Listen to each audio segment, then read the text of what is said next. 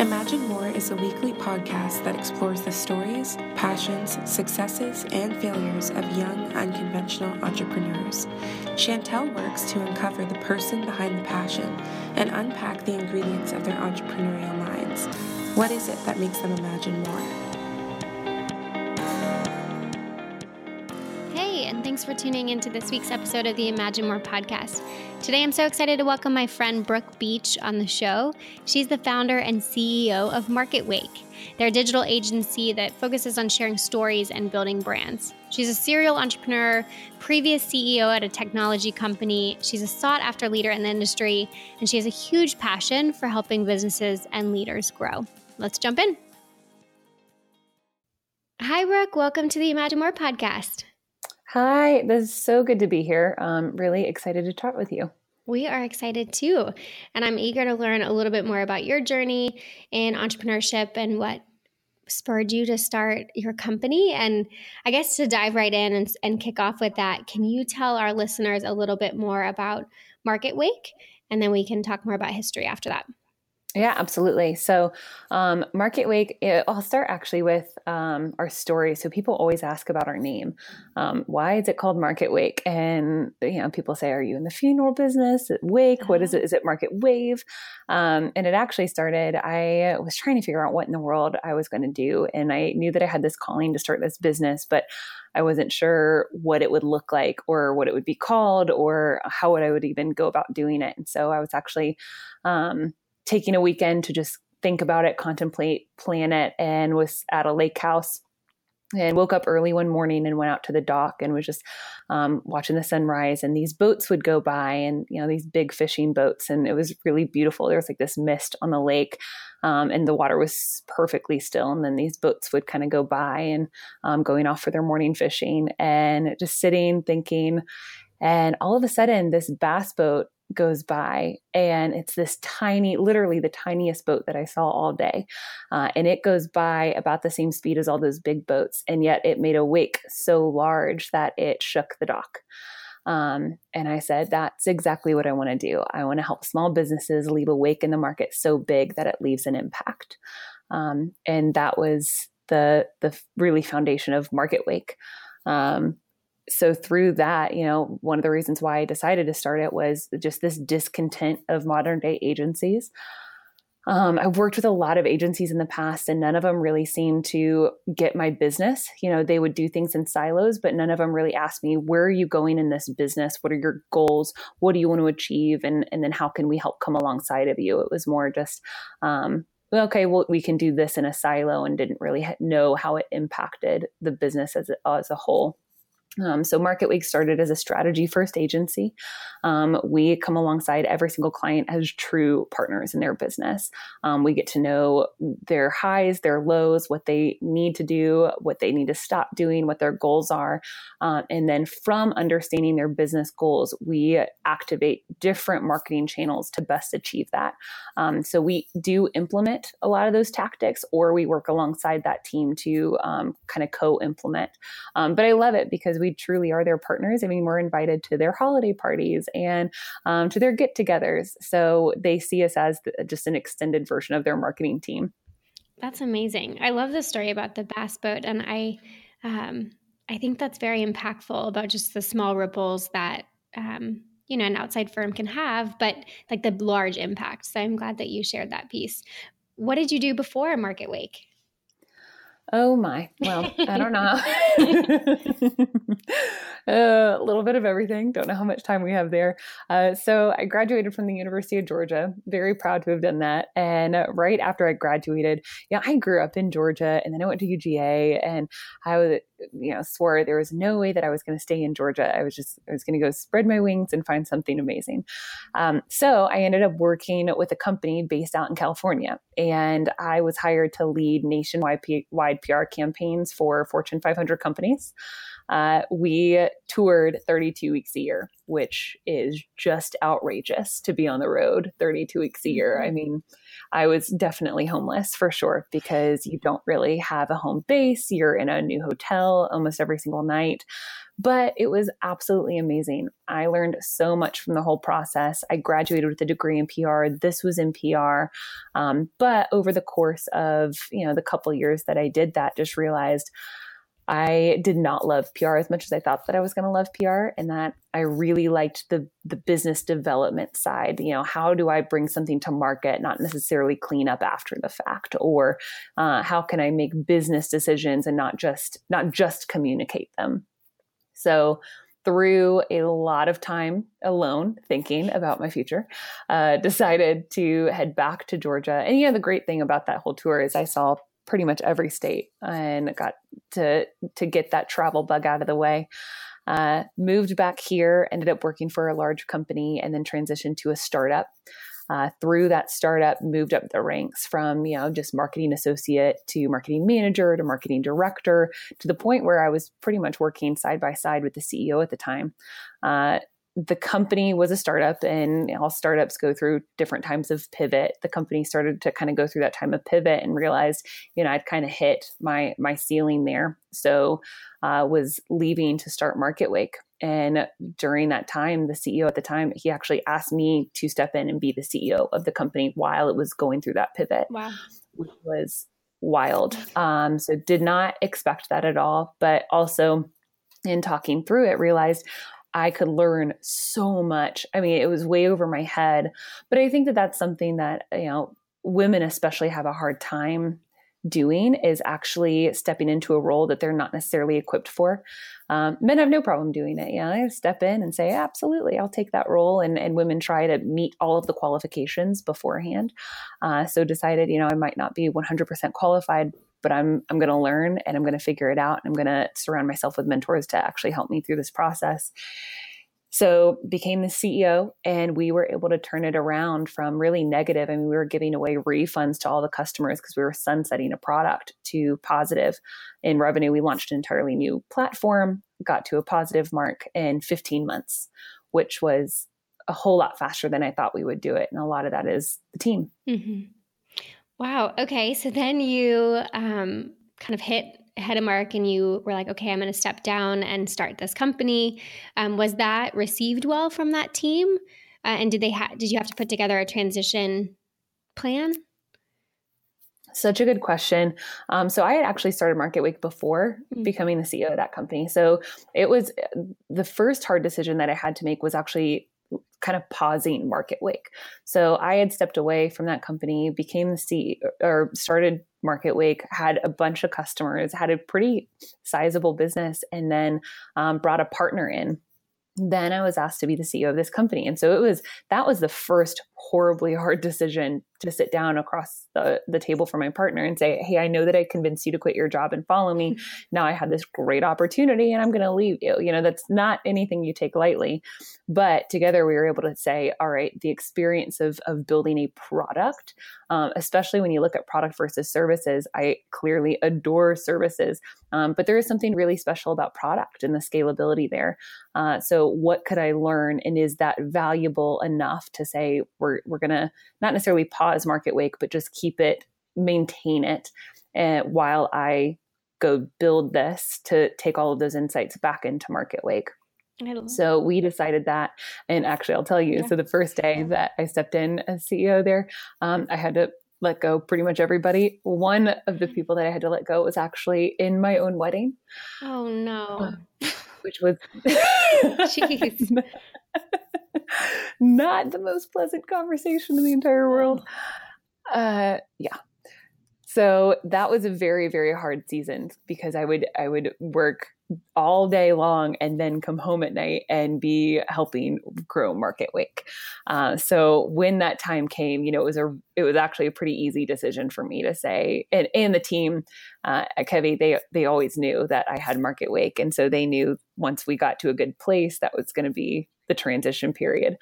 So once we did get to that good place, it was a pretty easy decision for me to say, all right, here, I'm handing it back over. Because at the end of the day, it wasn't my company. It was someone else's company. I was just stepping in as the CEO for a while.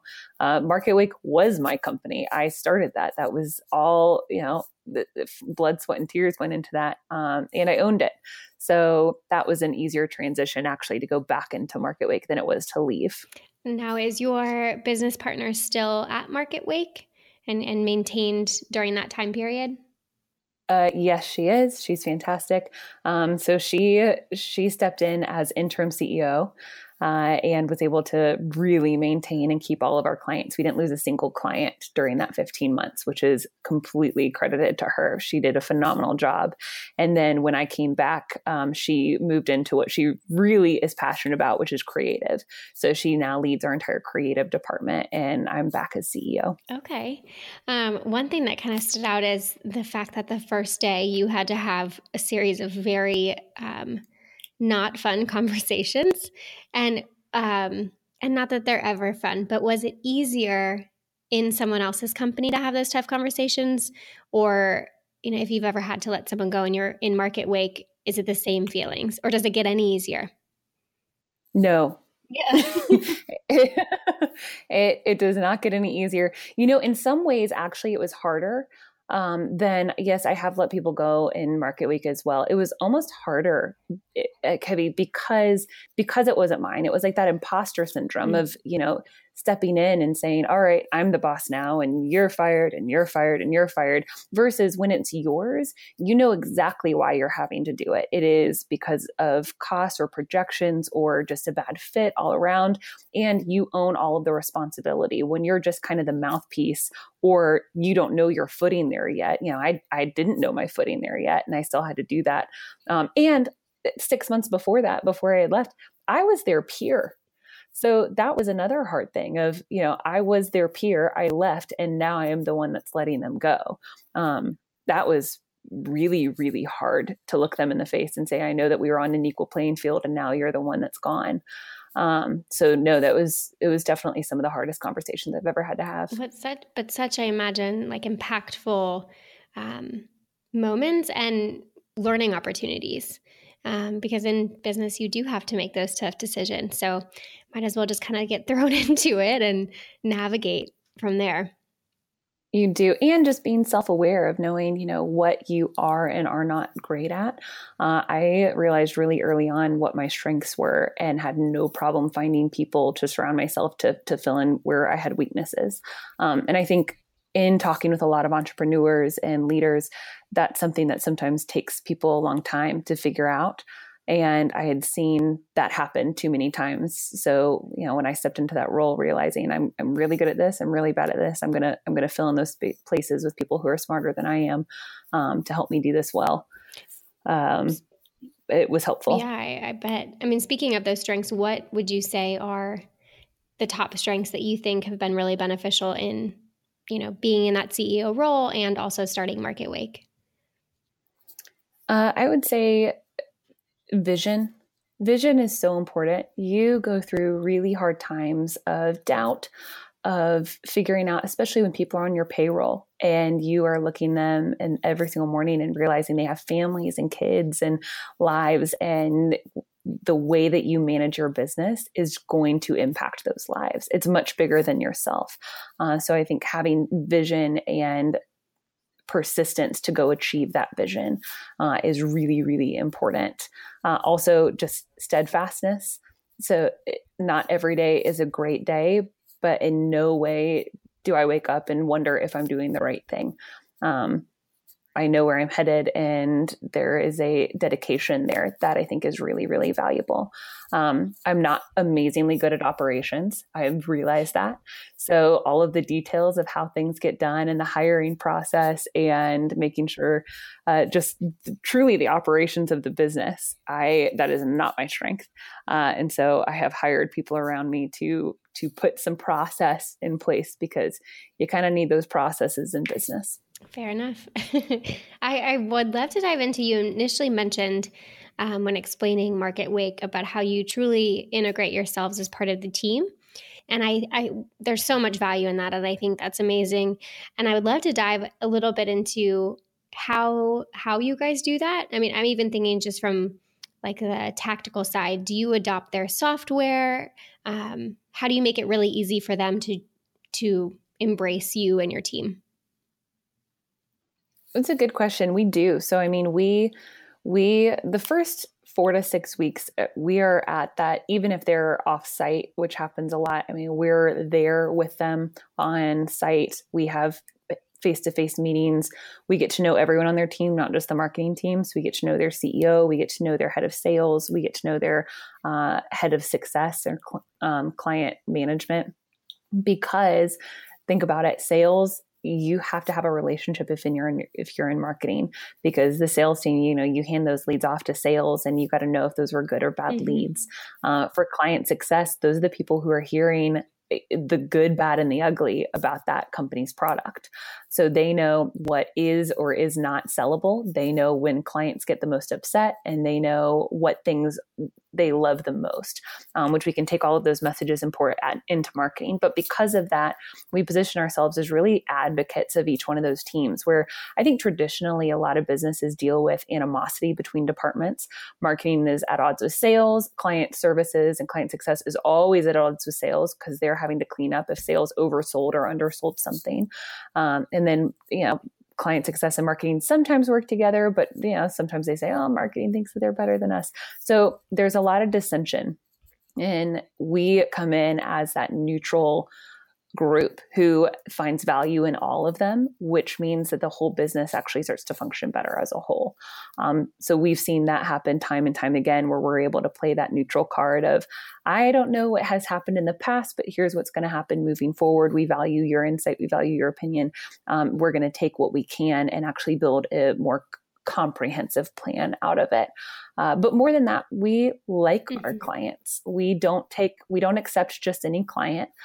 We have to know that it's going to be a good fit for us as well. And I think realizing that early on has also been helpful. We have had to fire a few bad fit clients where realizing, just the culture is not the same as our culture. And because we embed our culture into theirs, if it's a negative culture, is not going to work for us, because that affects my entire team. So we now are a little bit more selective in the clients that we take on. We know that they're going to work well with us. We're going to work well with them. And at least, it's nice that we're in a point where we can be selective. Yeah. I mean, I'm thinking on, meeting with, let's say, that sales team. Do you ever find that there are roadblocks as you start that discovery phase of, ooh, well, they actually are not doing a good job of selling it, or maybe that person's not the right fit in the role? And then do you have a place in that conversation so that you could feel that, your work will actually be effective? Or kind of in that pre-qualifying piece, that's where you usually weed that out or uncover that before you start working with them? That's a really good question. And honestly, I would say we navigate that on a case-by-case basis, because sometimes you can't see from the get-go. We would like to be able to see all of that, but a lot of it is once you start digging. We have had some conversations where we've noticed things are not getting done or things are slipping through the cracks, and have had to bring that up at different points. And we're really careful when we say that, because typically our opinions carry a whole lot of weight with our clients. And so we never point something out unless we are really, really positive that it is going to negatively impact our work or the direction that our client wants to go. But yeah, I mean, we've been through, clients have laid off their own employees and kept us as an agency, which that alone is amazing, because, most of the time, if you're going through layoffs, then the agency is the first one to go. But we've been able to weather that storm just because we really, really like our clients. We value that relationship. We'll be the shoulder to cry on if needed. And then we'll also give some tough feedback if needed as well. Do you ever find yourself kind of in a role where sometimes also the punching bag when they're stressed about something else? Yeah. Oh, totally. Absolutely. I mean, yes.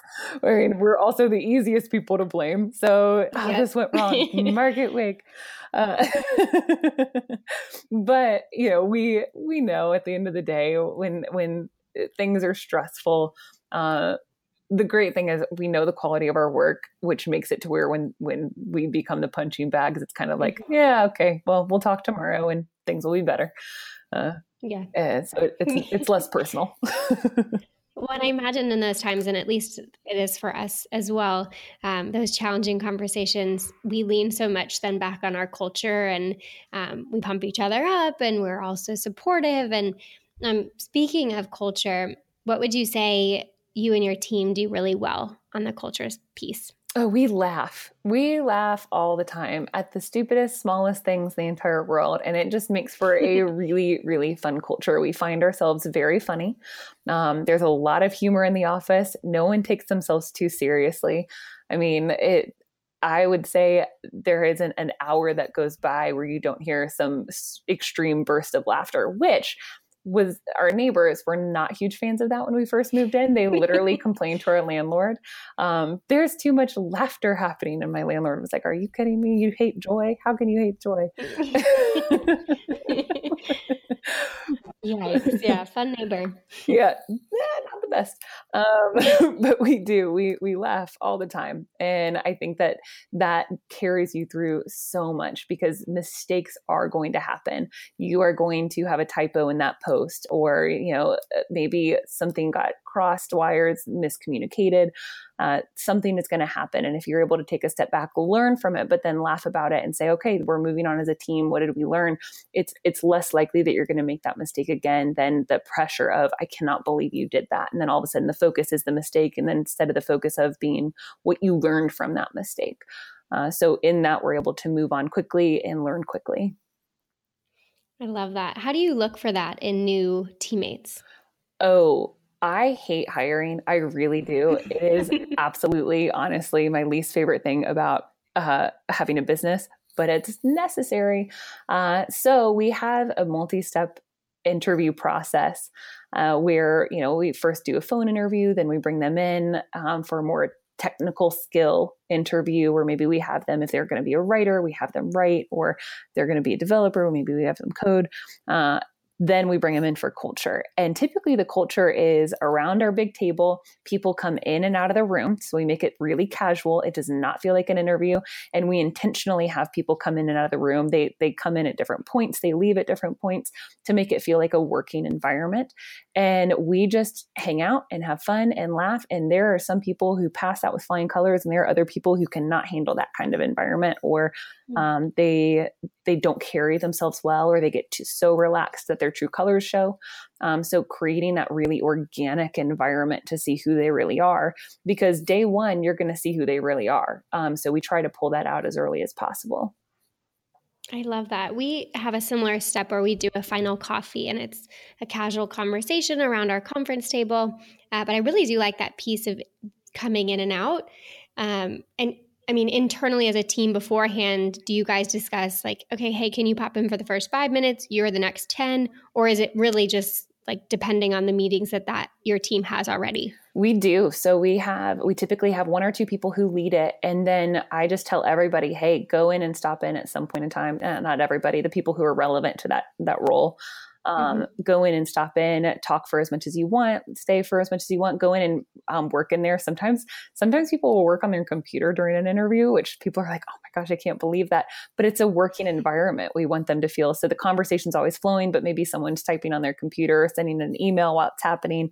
So two people are typically the lead, and they carry the conversation, and then the others will come in, get to know that person, and then pop out. And so the other thing that I really like about that method is it lets us know how they are with unpredictable scenarios.